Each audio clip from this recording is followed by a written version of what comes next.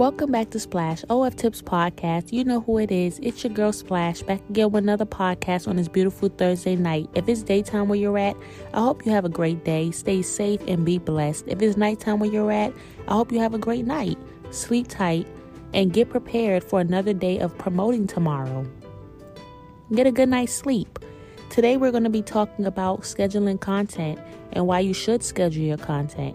You should be scheduling your content in advance just in case you have your monthly or, you're going on vacation or you have a vanilla job. You don't want to lose subscribers because you're not posting and you're not engaging with your subs or interacting. That's going to make you lose subscribers. Nobody wants to subscribe to you and you haven't posted content in days or weeks. And yes, I understand as content creators, we do have lives, which, some of these dudes just don't understand that we have a life. They want us to be able to post content every single day, every minute. No, we have a life as well. We have families to provide for. We have to get sleep too. We can't work 24/7. You feel me? So you as a content creator, you have to be 10 steps ahead, and that's why you need to schedule your content. OnlyFans have a feature where you can schedule content up to days and months and years.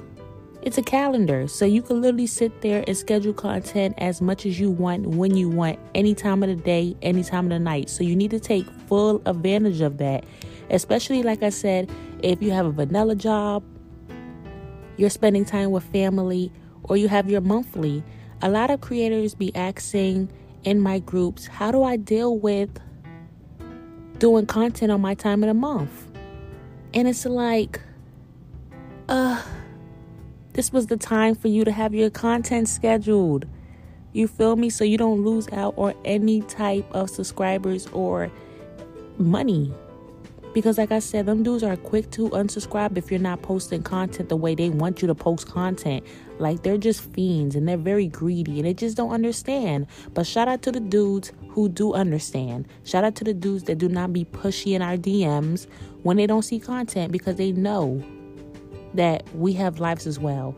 But this is for the dudes who are greedy and just don't understand that we have a life as well. We can't be content creators all the time. Most of us be on our phones all freaking day. We need a break. So, like I said, you as a content creator, you need to be 10 steps ahead and have that content scheduled out so they don't be in your DMs.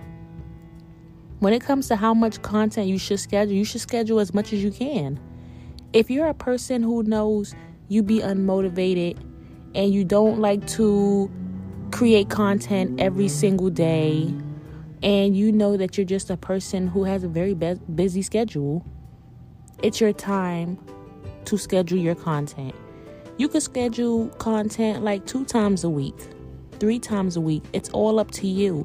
It's no limit on how much content you should be scheduling. If you know that you're going on vacation next week and you're going to be out of town for 2 weeks, have content scheduled for 2 weeks. If you know that your time of the month is about to start next week, have your content scheduled out. If you know that you're just going to be busy with family, have your content scheduled out.